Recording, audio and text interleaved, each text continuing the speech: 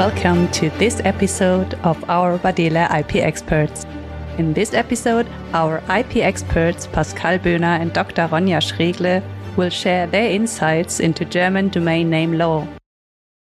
Hello everyone, I'm here with Pascal Böhner and we are going to talk about basic principles of domain names in Germany. Pascal, let's start with a very general question. Can you sell and buy .de domain names? Yes, as a matter of principle you can, although technically it's a bit different because domain names here in Germany are not treated as a property or as an intellectual property right that can be transferred.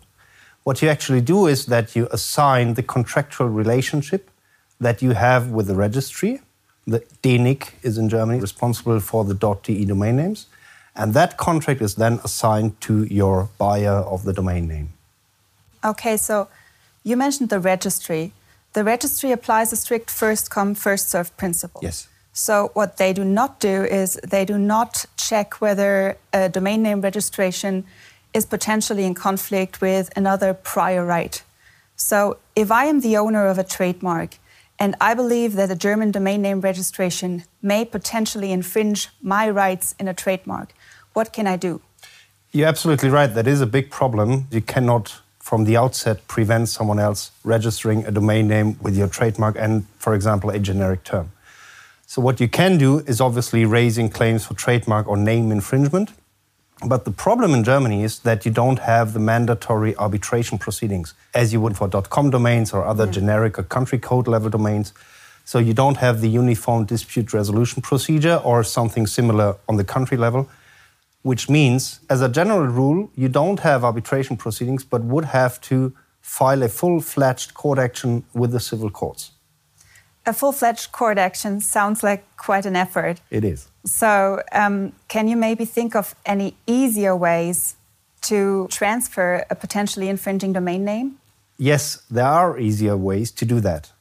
One very effective and important tool you have for the .de domain names is the so-called dispute entry. That's just an entry you're making with the registry where they do not really block the domain name, so the domain name is still accessible and being used by that third party. But what they do is they prevent that it's being transferred to a third party again. So with this dispute entry, you have a certain security on that domain name. When you start taking action against the owner, so sending him a warning letter or something else, it's ensured that they cannot transfer it back to someone else, third party, which you have to run after them again. So that is a very important tool to be taken into account. And then avoiding court proceedings means you can always send a warning letter, hoping that you can resolve the case amicably out of court. And if that doesn't help, there's one, let's call it trick. Registration data, especially for foreign registrants, are often not correct. And they have to be correct, otherwise the registry would cancel the domain name. And if you find that out, if you can verify that the registration data is incorrect, you can go to the registry, they will do a double check. And if they confirm that the registration data is not correct, they will cancel the domain name.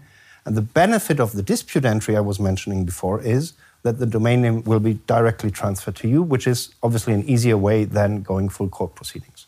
That does sound like a good way to save costs and time compared to court proceedings. So thanks, Pascal, for sharing these insights. Thanks, Ronja. Thank you for listening to this episode of the Badele IP Experts.